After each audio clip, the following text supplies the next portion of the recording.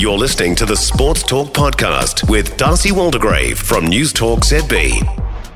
We're joined now by assistant coach of the New South Wales Blues, of course, former Warrior as well, Greg Alexander, as we look toward tonight's must-win match for the Blues up at Suncorp. Greg, welcome to the program. Doesn't get much bigger than this, does it? I suppose you say that with every Origin, but this is a huge match for the Blues. It is. After losing last year's series, this is a massive match for us. We certainly don't want to make it back-to-back series losses. So a huge game up here in Queensland, where it's always been very hard to win. But, big game.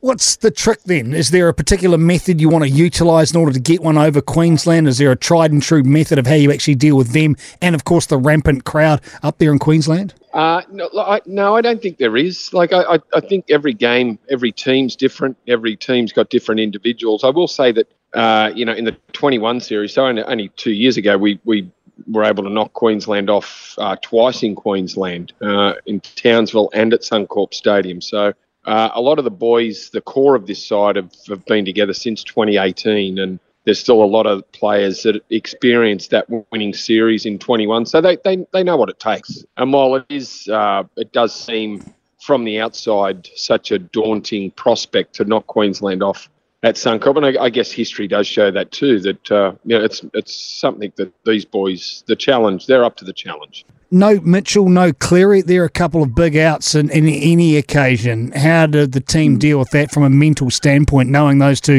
rock star game breakers won't be teaming up with them?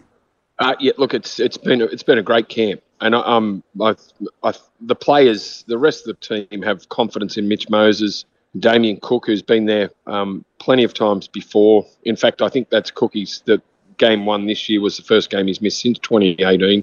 So it's good to have him back, and Reece Robson. Very exciting to have a new dummy half along with Cookie. Mitch is, I think, in a great place in terms of his own career, his form this season for the Eels, his age, his experience, the attributes that he brings, kicking game, running game. I think Mitch is, in a sweet spot to play this game, handle it and go well.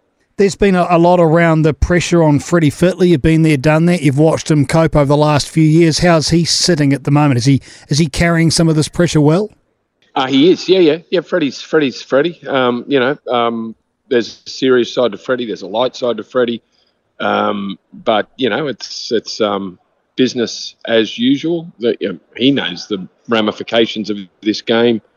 It certainly hasn't affected him. He's still on the outside. He's still Freddie. He's been pretty open with the press again, so he's ready to go.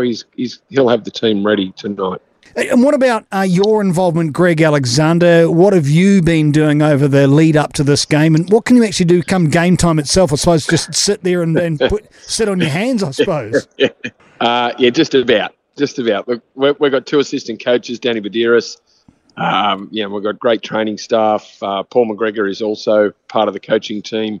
There's not a whole lot for me to do other than observe and tip Freddie throughout either the day or the 80 minutes of the game. So, it's doesn't matter if I'm ready or not. The rest of the crew are.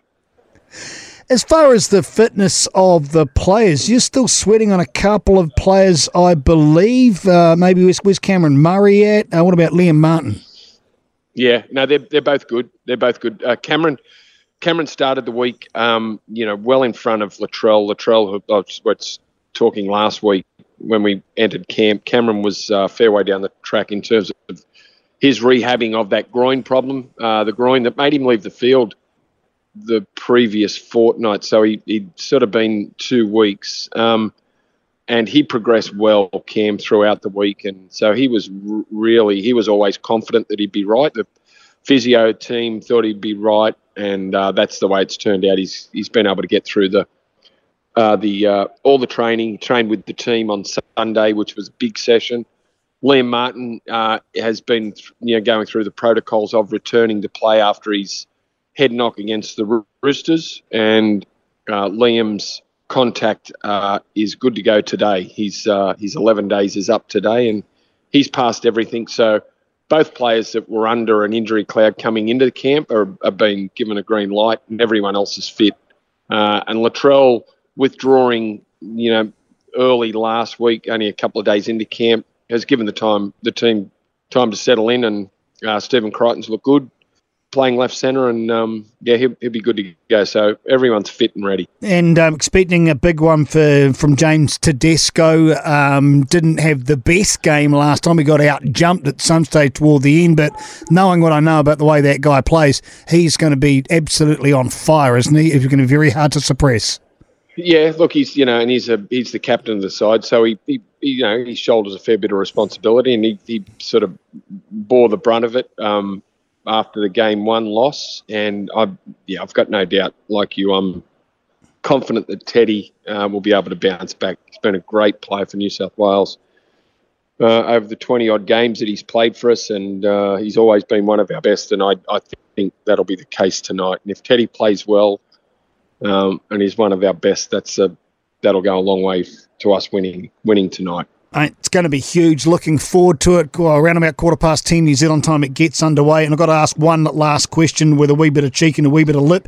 Have you actually ever eaten a bucket of nails? I mean, how hard would that be? A bucket of nails? No, I haven't. Yeah, you haven't. No. Hopefully I don't have to. It was a very strange statement from Paul Corley, but there it goes. Hey, Brandy, always good, mate. Thanks very much for your time. Wishing you the best for tonight. Let's hope for a massive game of football like it won't be. It'll be huge.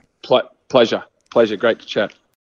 For more from Sports Talk, listen live to News Talk ZB from 7 p.m. weekdays or follow the podcast on iHeartRadio.